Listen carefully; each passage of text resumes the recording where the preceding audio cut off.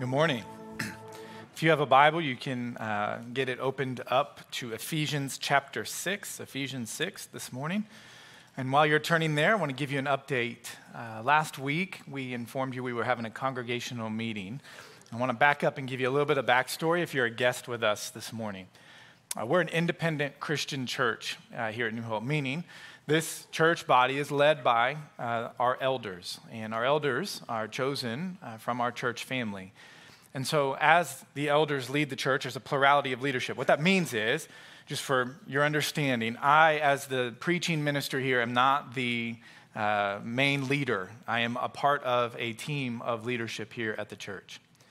And we brought to this congregation a few months ago the desire that we had to expand our building, our physical building here, because of the growth that was taking place in the church family. And we thought we needed to make a little bit of breathing room to then not build any more onto the church building, but begin to plant independent Christian churches. So that's the vision that we've got for the future.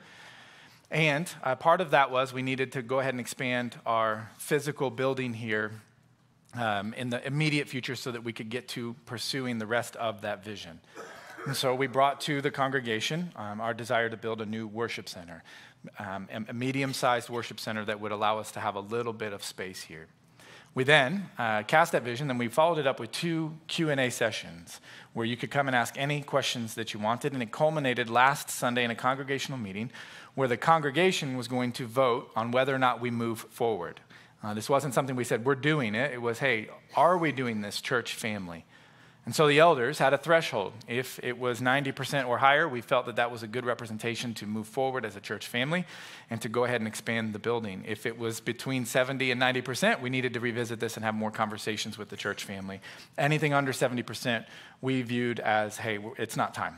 So we should not move forward with these plans. We had more people show up for the congregational meeting than in my time here at New Hope. And we had more people vote on this decision than in any other decision that I've been a part of in the almost 15 years that I've been here at New Hope. And 99% of the church family voted yes to move forward. And so it is the decision of the congregation to move forward and expand the physical building. A couple things. What you'll see first is you'll see some movement begin to take place as decisions are continuing to be made.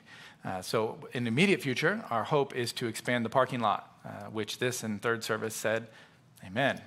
You'll be able to get in and out of this place a little bit. And so we're hoping to temporarily expand the parking lot. Then you'll begin to see some plans being made, some physical things moving around to prepare for breaking ground sometime in the early to mid part of next year. There's also a financial component.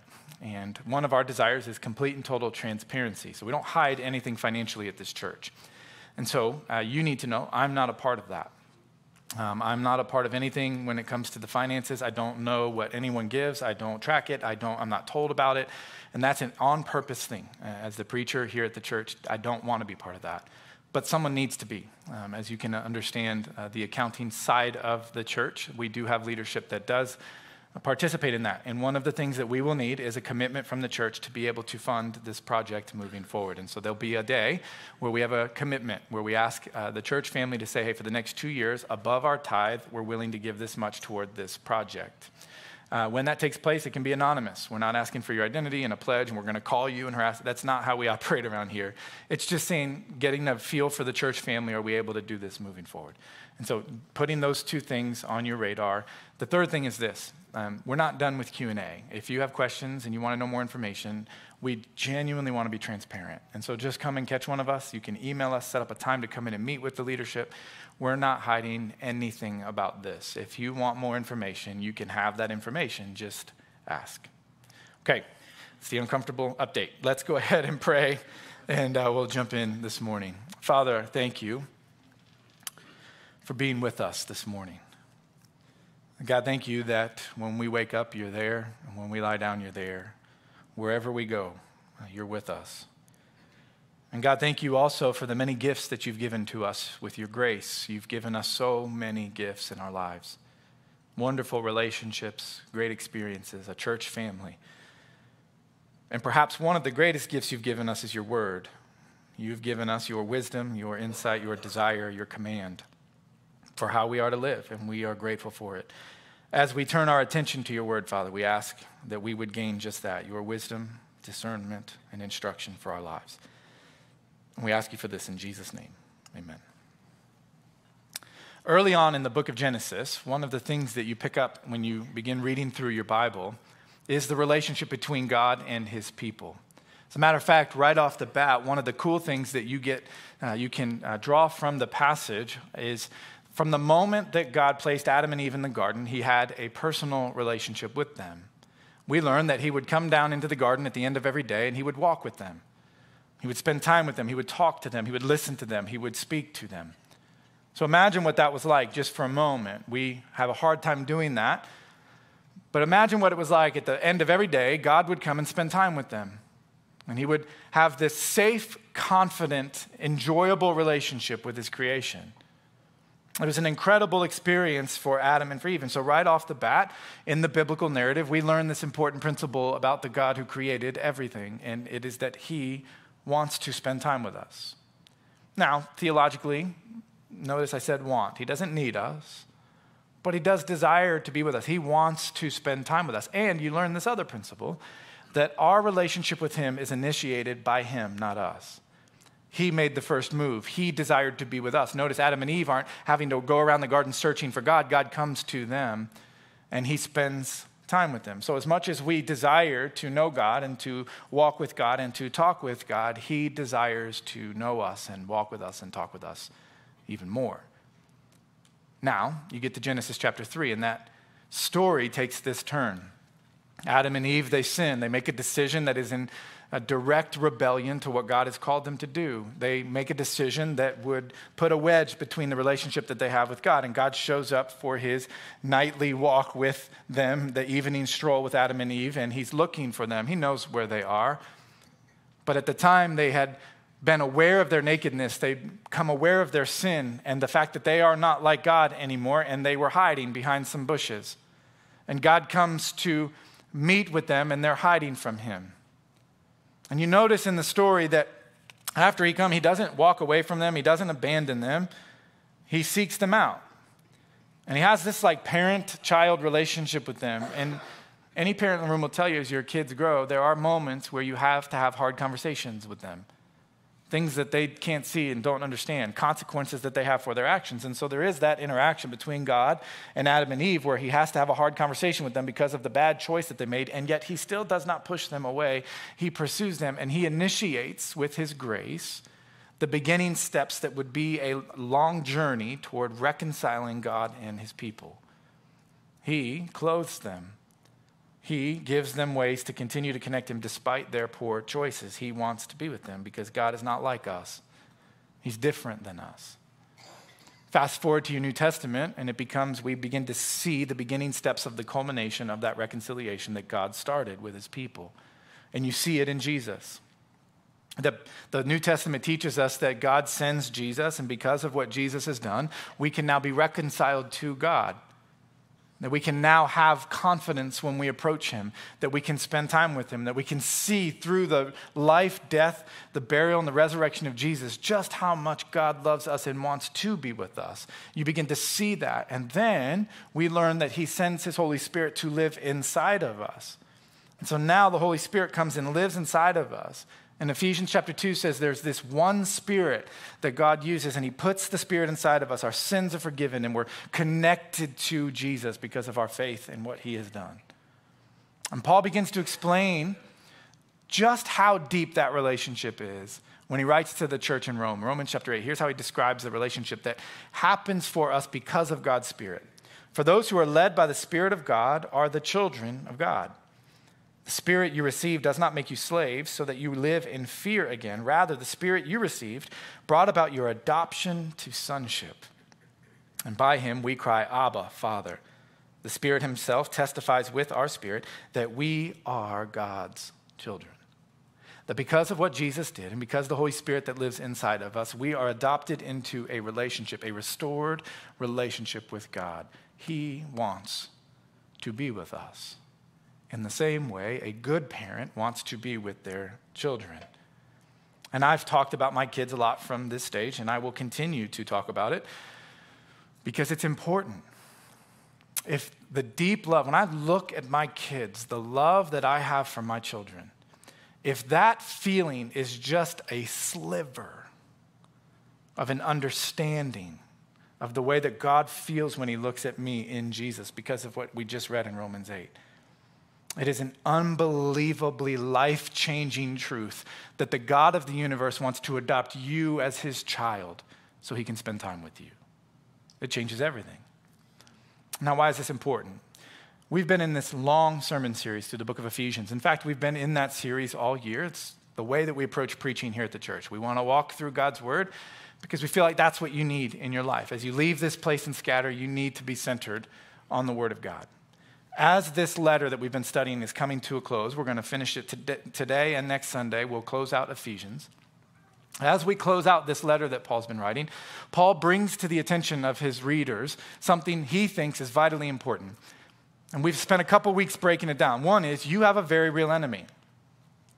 That you can live your life kind of nonchalant, like your faith is just kind of this hobby you attach to your side, and it's just kind of this thing, gets you into certain social clubs, and you can do that. And that's exactly what this enemy, who's a master deceiver, wants you to do.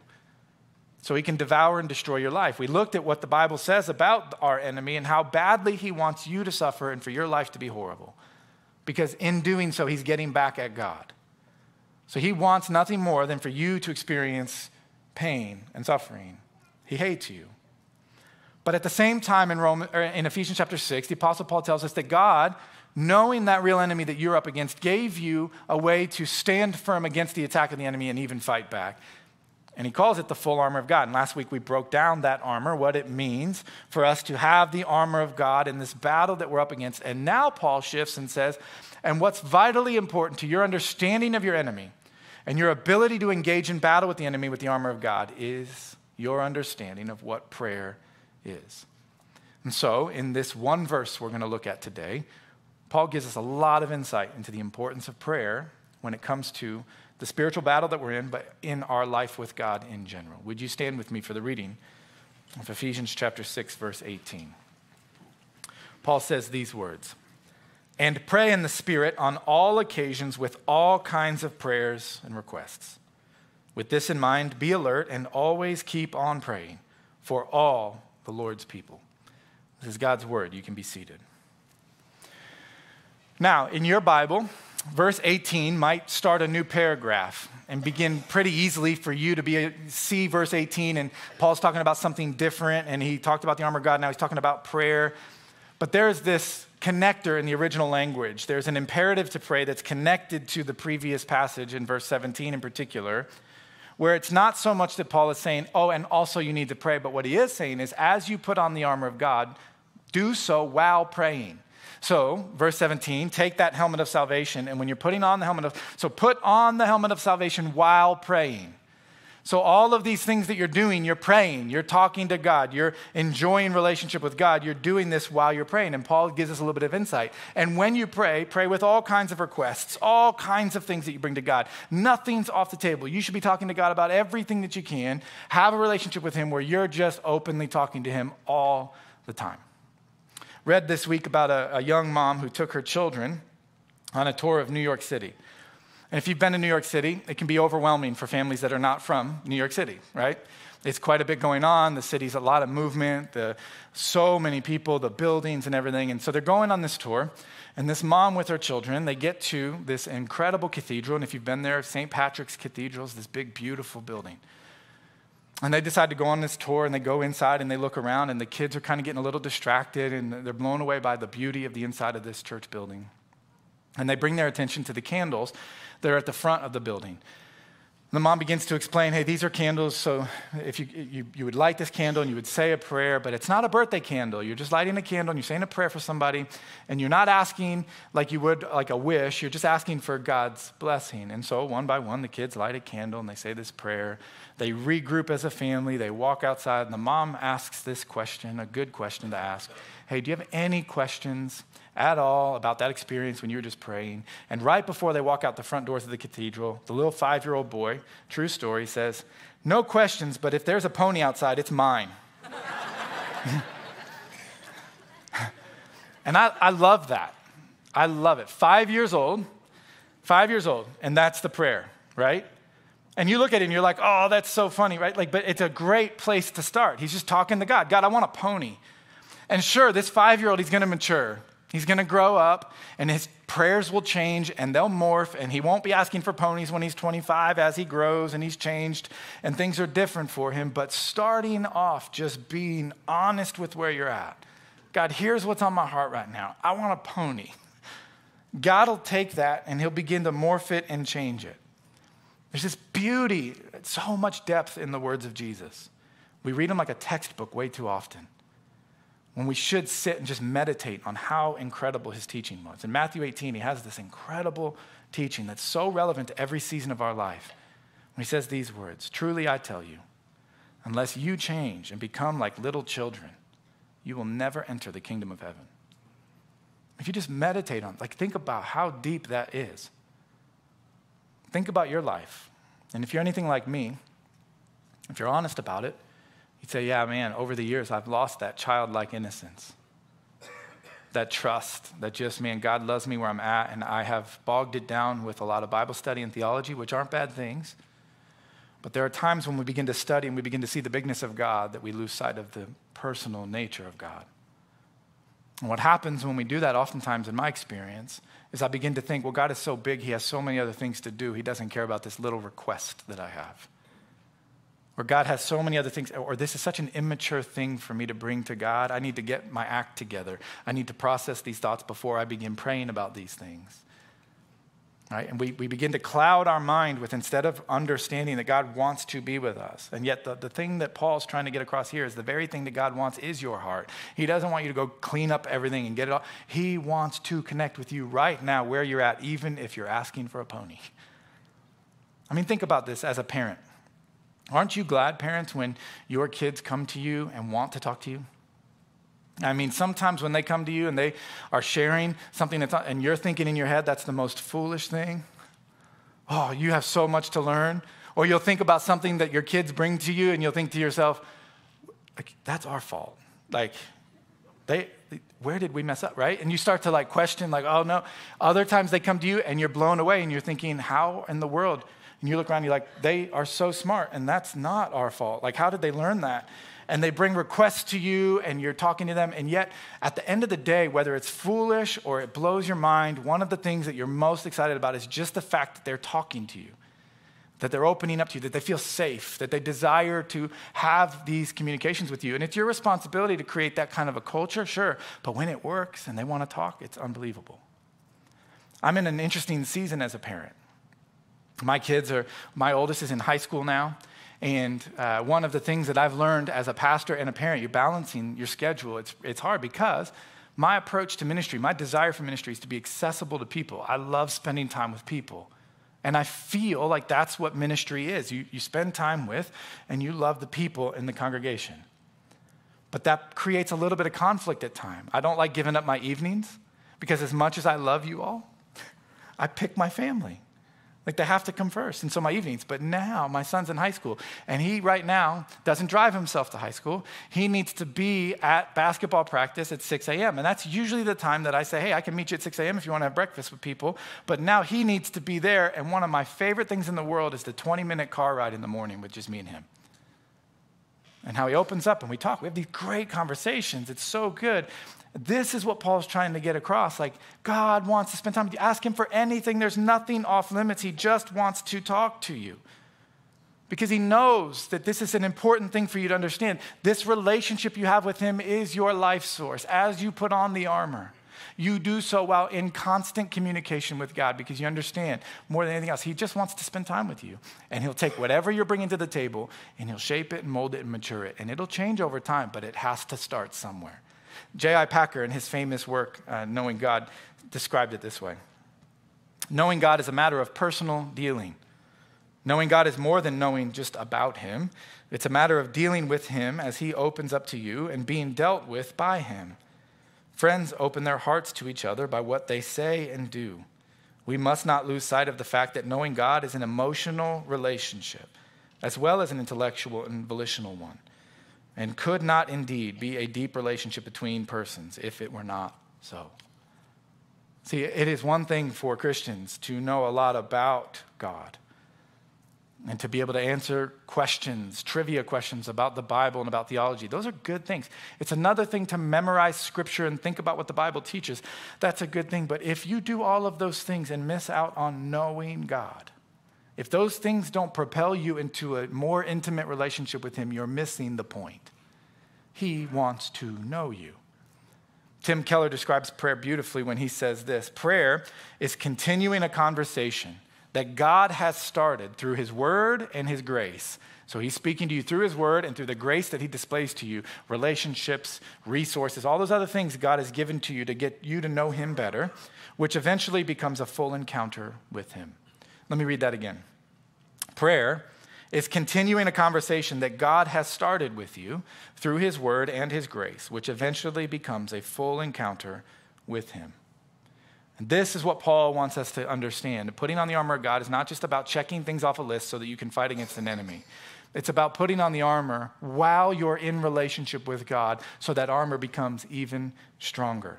Because he knows that your enemy is just waiting for you. And this is why he gives us a caution. He says, as you put on the armor, as you're in a constant relationship with God, one author said it this way: prayer is just inviting God to be a part of the everyday stuff of your life. He's just a part of everything you do. He's included in all of it. And that relationship grows and gets stronger. And he gives us this caution. With that in mind, he says, be alert. With that in mind, understanding that that's how prayer works, be alert. Literally translated means be on the watch. It screams of the Garden of Gethsemane. When Jesus gives his disciples instructions, I'm going over here to pray, don't fall asleep. Stay awake, be alert, so you don't miss out on what's going on here. Another example is Luke chapter 9. In Luke chapter 9, Jesus invites three of his closest disciples, Peter, James, and John, up on the top of this mountain. And when they get on the top of the mountain, his clothes begin to radiate. His face begins to kind of glow. All of a sudden, he's transfigured. We call it the mountain transfigured. He's transfigured. And what that means is the curtain's pulled back for these three disciples. These three mere human disciples have an opportunity to get to see the spiritual world that's going on all around them. They get to see some of Jesus' divinity, not only the humanity that they've been exposed to. And it's an incredible scene. It's a powerful moment. And when you turn around, when the camera pans, if you will, back to Peter, James, and John, what are they doing? They're sleeping. Like, how in the world are you sleeping? In one of the most powerful moments in all of human history, how are you sleeping through this? This moment where you get to see Jesus and at least a sliver of his divinity, and you're sleeping through it. How do you do that? And it's easy for us to look at that and think, I would never sleep through a moment like that. Oh, it would be so awesome to be on that mountain. And yet, the New Testament teaches us that you have what they didn't have at that time. You have the Spirit of God living inside of you. And because of that, you have an invitation to enter the throne room with confidence every day. See, we sleep through that big moment all the time. How often is it that you say, I'm going to spend some time with God tonight, only to have the calendar take your attention away? That ball game comes on that's just so close, you got to catch the end of it. Right? That TV show that you're watching. Man, I don't want to miss this episode. Or we get pulled into the vortex, the pit, the detrimental, horrible pit. I hope you see how I feel about this, of social media. And we sit there with our screens above our heads as we lay in bed and we just scroll. We get so tired, we put the phone down, set the alarm, doze off. Oh, I forgot to spend time with God today. See, it's easy to point the finger at them for falling asleep in important moments, and yet we do it all the time. You go back to Luke 9, though, and what's fascinating is that Jesus doesn't look at them and say, are you kidding me? Like, get down, send the next three up. We got 12. There's got to be around a three that we'll run this thing back. I'll start glowing again, and I'll have another three, and they won't fall asleep, and they'll be my favorite. He doesn't do that. He doesn't kick them off the mountain. They kind of come to. And all of a sudden they have these ideas and they start talking and the voice of God comes and says, this is my son, listen to him. In other words, Peter, stop talking. Stop talking, Peter. Just listen to Jesus. They come down off the mountain and Jesus doesn't abandon them. He doesn't walk away from them, much like the garden. He comes to them and he continues to walk with them and work with them. And even though they made a mistake, he's going to continue to work with them and continue to build on that relationship with them. You see, the command in Ephesians 6:18, to stay alert, is not so that we would live in fear of messing up. That's not it. It's so that we would constantly be aware of the invitation to enter into, once again, this ongoing conversation that God has invited us into and made possible by the work of his Spirit. He wants them to stay alert. Stay alert to the fact that God always wants to spend time with you, always. He wants you to invite him into everything that you're doing, and he took the initiative to make it possible. He loves spending time with you. Because if you lose sight of that, you make your faith about what you do instead of this relationship that you have with him. And you begin to get burned out or distracted, and all of a sudden you put your guard down. And he knows at the moment you put your guard down, you have an enemy who's waiting for you to put your guard down because you're no longer intimately connected to your Heavenly Father. You've lost sight of the fact that you were adopted into sonship with him. So instead of that, you put your guard down, and all of a sudden the enemy starts to come, and you're not aware of what he's doing. Let me illustrate it for you this way. This is a picture here of Kermit Tyler. Many of you may not recognize that name, but this is a man who lived with deep regret for most of his adult years. Carried this regret. When you look up his story, you realize that the regret he carried was not entirely his fault. It was misplaced regret, really. And the mistake that he made, that shouldn't be on his shoulders. And yet he carried this regret most of his adult life because a decision that he made played part in the loss of 2,400 fellow soldiers. See, Kermit Tyler was a platoon leader in the U.S. Air Force's 78th Pursuit Squadron on Pearl Harbor. See, for many of us, December the 7th is a date where we remember history and we read about history. But for him, it was a constant reminder of this regret that he carried with him. Just a few days before that attack, before December the 7th, Kermit Tyler was trained on this brand new state-of-the-art radar system that was put in place on Pearl Harbor. And he was only given 1 day worth of training to learn how to operate that radar system. And then he was put in a position of command, meaning as everybody else was operating the radar system, when something came across the radar, it was up to him after 1 day of training to make a decision on what we should do because of what we see on that radar system. So December the 6th, his shift that led into December the 7th started like any other shift for him. And as he was kind of coming to a close, he got a call overnight from San Francisco that said, hey, we're sending some bomber planes to you to be stationed at Pearl Harbor, so you can be expecting those tomorrow morning. And so 12 bomber planes coming from San Francisco. And so the next day, he's expecting this. He gets a call from the radar station on the north end of Oahu, and they say, hey, this gigantic blip just came onto the radar. And Kermit Tyler had no reason to believe it wasn't his 12 bomber planes. And so he said these regrettable words: no need to worry about it. A little while later, he clocked out right at 7 o'clock, and 55 minutes after he clocked out, history changed forever. See, he had no reason to think it wasn't something important, so he didn't even check the radar. He didn't even double check what was going on. He didn't even look at all of the details. He just put his guard down in a way, and he said, no need to worry about it, no big deal. And while 55 minutes between when he clocked out and when that first Japanese bomb was dropped at Pearl Harbor would not have prevented the war from happening, it would have given ample time to prepare for an attack, to be alert, to be aware.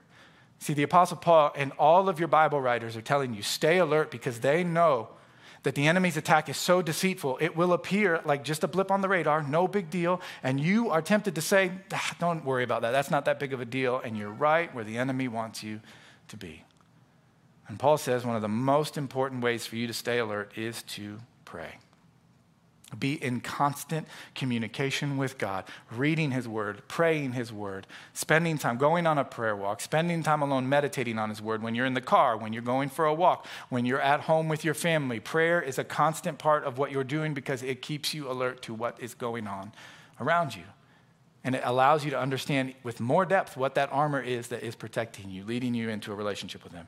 Then he says, and when this happens, when you are someone who is alert, when you are somebody who is in constant communication with the Father, and that relationship is growing, you find yourself being far less selfish, asking for ponies, and far more selfless, looking at the concerns of other people, which is why he says, as he finishes out verse 18, always keep on praying for all the Lord's people. This would have been much easier in Ephesus and house churches with 40 or 50 people than it is in a church with hundreds of people. But the point is the same nonetheless. God's people need to be concerned for God's people. We need to constantly be looking out for one another, looking at what the needs are. How can I pray for you? And then we actually pray. We don't use it as a conversation transition. We don't use it as a way to kill awkward moments. We engage because we care. And when you care, you listen well, and you actually bring the concerns to your Heavenly Father. Why? Because you already know what it's like to be in constant communication with Him. So bringing concerns on behalf of other people is just a part of what you do as you continue to grow and you continue to pray. In other words, a church that's characterized by unity, that is working together as a church family, that doesn't have hierarchy of importance, but we're all together in this thing, and we're just following after Jesus, and we understand the enemy that we're up against, and we understand the battle that we're in, and we understand the armor that we're wearing, and we understand what it means to walk with God. A church that's united in that approach to living out, following after Jesus, is a praying church, period. It's a church that prays together, because it understands the enemy that they're up against. And it's centered on this truth. And here's my fear. I'm going to put this truth out there for you that I think is the culmination of Ephesians 6:18. And here's my fear. My fear is that it's going to sound so elementary to you that you just write it off and move on. You're already thinking about kickoff. You're already thinking about what's next. But the truth of Ephesians 6:18 is this: God loves spending time with you. He loves it. And do you actually believe it? Because many people say they believe it, but when you watch them live, I don't know that you're living a life that tells me you believe He actually likes spending time with you. That He enjoys when you wake up in the morning, like a good parent, He gets excited. Oh, they're awake. I want to spend time with them. And like a really good parent, their heart breaks every time we get distracted and we don't spend time with them. He loves spending time with you. Now, understand, I'm not saying He needs you. He doesn't need you, but He wants you. He wants to spend time with you. And how is it that you know when the people in your life want to be with you? I mean, if you're thinking about your relationship with just the people in your life, and you really want to believe that they really want to be with you, how do you know that they really want to be with you? It's because they'll go to drastic measures to get the privilege of being in your company. I mean, they'll do all kinds of things. And right early on in our dating relationships, you're like, I can't believe you did that. Like, you just wanted to be with you. And the more comfortable we get oftentimes, the less we remember how important it is to do what is necessary to get to be with one another. When I was in college, I had a good friend. His name was Brent, and he was dating a girl. At the time, her name was Alicia. We all kind of knew each other from where we grew up there in Florida. Brent and I were roommates at Florida Christian College, right near Disney World in Kissimmee. And his girlfriend was at Johnson Bible College in Knoxville, Tennessee, where I had done my first 2 years of college before transferring down. And so Brent and I are roommates his freshman year, my junior year. And he talks to his girlfriend who's in Knoxville on like a Tuesday. I don't really remember the day of the week, but like on a Tuesday, he gets a call from her and they're talking and she's getting ready to have a really important day the next day. And he just hates the distance that's between them in Orlando and Knoxville. And so midday on Tuesday, he comes and says, hey, Rob, let's drive to Knoxville so I can surprise Alicia and be there the next day when she comes out of the dorm room and I'll be there. And he said, let's, because he didn't have a car. So it was a really powerful let's, right? And so after hearing him out and just this desire he had to be there with her, I was like, all right, I got friends that are still up there. Let's do it. We drove all night, right? The two of us listening to music, trying to stay awake. We got to Knoxville. She came out of the dorm. She saw him. It was this huge, awesome moment. And we stayed there for the day, and we got in the car, and we had to be back for class. So we drove from Knoxville back to the Orlando area, like not long after that. And I looked back, and I was like, what were we thinking? That was so foolish. And yet, they're married with 5 kids now. So it worked, right? Drastic things just to spend time together. Look, God sent His innocent Son to die a criminal's death so He could be with you. Do you believe that? Do you believe that? He wants to be with you. And He went to extreme measures to show you how much He loves you. He just wants you to invite Him. And He made the first move. And He wants you to invite Him into the everyday stuff of your life because it's important to understand your enemy. It's important to understand the battle that you're in. But it's even more important to understand who you're walking with in the middle of that battle. So don't hold back. Talk to Him. Talk to Him. Spend time with Him. You can even start by asking for a pony. He'll take it from there. And He'll begin to shape you and mold you and turn you into the person that you need to be to engage in the battle that you are in, whether you want to see it or not. Let's pray. Father, thank you for the reminder that you love us and that you want to spend time with us. We can complicate that with our knowledge, We can complicate that with imposing experiences that we have on you. We can complicate that by being deceived and putting our guard down and not staying alert and just assuming that the blips on the radar of our spiritual life aren't that big of a deal when they are. God, would you forgive us for that? And in your grace, remind us once again that you made the first move. You went to the extreme measure. And you want to be with us. Help us to remember that, to stay alert, and to invite you into the everyday stuff of our life. We ask you for this in Jesus' name.